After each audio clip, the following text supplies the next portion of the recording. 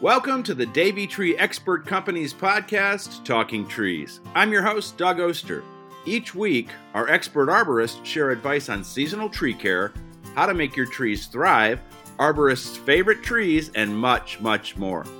Tune in every Thursday to learn more, because here at the Talking Trees podcast, we know trees are the answer.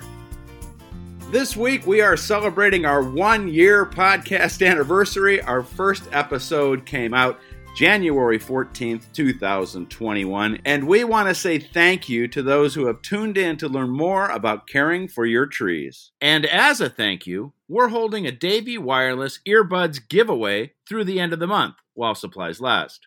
To learn more about entering the giveaway, read this episode's podcast show notes below, or head over to Davey's Facebook or LinkedIn page to learn more. To find us, just search Davey Tree on Facebook or LinkedIn to see our podcast giveaway post for instructions. One of my favorite parts of this podcast is finding out how Davey arborists came to find their jobs in the industry. So this week we'll be listening back to a few of my favorite moments of how they came to love their jobs. Let's kick it off with R.J. Laverne and the unique field he almost chose for his profession. Tell me a little bit about why this job is right for you. How did you come into loving trees and learning so much about trees, and now being able to teach arborists and others about trees? Well, I have to make a confession first. It wasn't always my intent to be a forester or an arborist. When I was a young boy, my hero was the great oceanographer Jacques Cousteau. And I wanted more than anything to be a marine biologist. And so when I started in college, I enrolled in a biology program with the intent of going on to be a marine biologist. And about 3 years into my studies, it occurred to me that I didn't know how to swim, and that the job opportunities for a marine biologist that couldn't swim were probably pretty narrow. And so it was at that point that I shifted gears and decided that I wanted to go into forestry. And I guess that was probably because when I grew up in Detroit, the house we lived in on the back fence, you could jump over the back fence and be in a undeveloped woodlot that was, I don't know, maybe 5 to 10 acres. And I spent an awful lot of time roaming through this little woodlot when I was a boy. So that's where I got my first introduction to how trees grow. And so I went on to get my forestry degree, and then little by little, after working in traditional forestry in northern Michigan and in Maine, I came to realize that I really was interested in trees in cities. I guess that's just because I grew up in a city, and that's what drew me to the Davey Tree Expert Company. And I have enjoyed a lengthy career of working with trees in communities. Auxilio Tovar found his passion for trees through hard work. So tell me a little bit about how you got into this, how this job was right for you. Oh, well, Doug, I've been with Davey for 18 years, almost 19 years. I came to this company knowing nothing about trees. All I knew about trees was they had leaves and a trunk and branches. That's it. Slowly, I fell in love with this job. Once I knew that this was going to be for me, I decided to make it a career. And my father, an interesting fact, my father used to work for the company. He's the one that got me the job here. He, like I said, he brought me in with no experience, and slowly I fell in love with this job. And 18 years later, I don't think I'm going anywhere. Chrissy Balk's journey to the job began at childhood. Tell me a little bit about your path to the job that you do and your love of trees, and obviously a love of science. Yeah. So I grew up in Buffalo, New York, and every weekend, my parents would take us on a hike or something like that. I grew up going to the Adirondacks as our family vacation every year. So I grew up in nature, really. So that started it for me. But then I went to college at St. Lawrence, which is upstate New York, near the Adirondacks. And there I found, classes that I could take that were ethnobotany and botany and mycology. So it kind of brought all things plant pathology together for me, and made me realize, I love all these things. I love fungi. I love trees. I love plants. And so after that, I went to Alaska on an internship and collected native plant seeds for a while. It was awesome. Loved that. Decided I really want to work with trees and fungi. So I, did some research, found plant pathology, and then I got my master's at Ohio State for that. And here I am. Then I came to Davie with all of that. So I've had a pretty, I like to call it fate, basically. Every time something's happened in my life, it seems just pretty natural. And I guess that, it's kind of funny. It's been a natural thing for me, nature and trees. And, but yeah, that was kind of my track. And it's definitely a little weirder than I made it seem. There's, some bumps in the road, of course, but, yeah, this is where I was supposed to end up, working with trees, teaching people about it, getting them excited about them, getting them excited about fungi, because that's how I got into it, excited people talking about it. And it makes people want to learn and makes them want to plant trees and do all these things. And we need them, they're the fate of our future. So yeah, that was my path. Miles Stevens was also inspired by time in the forest as a child. Tell me a little bit about how you found your way to this job.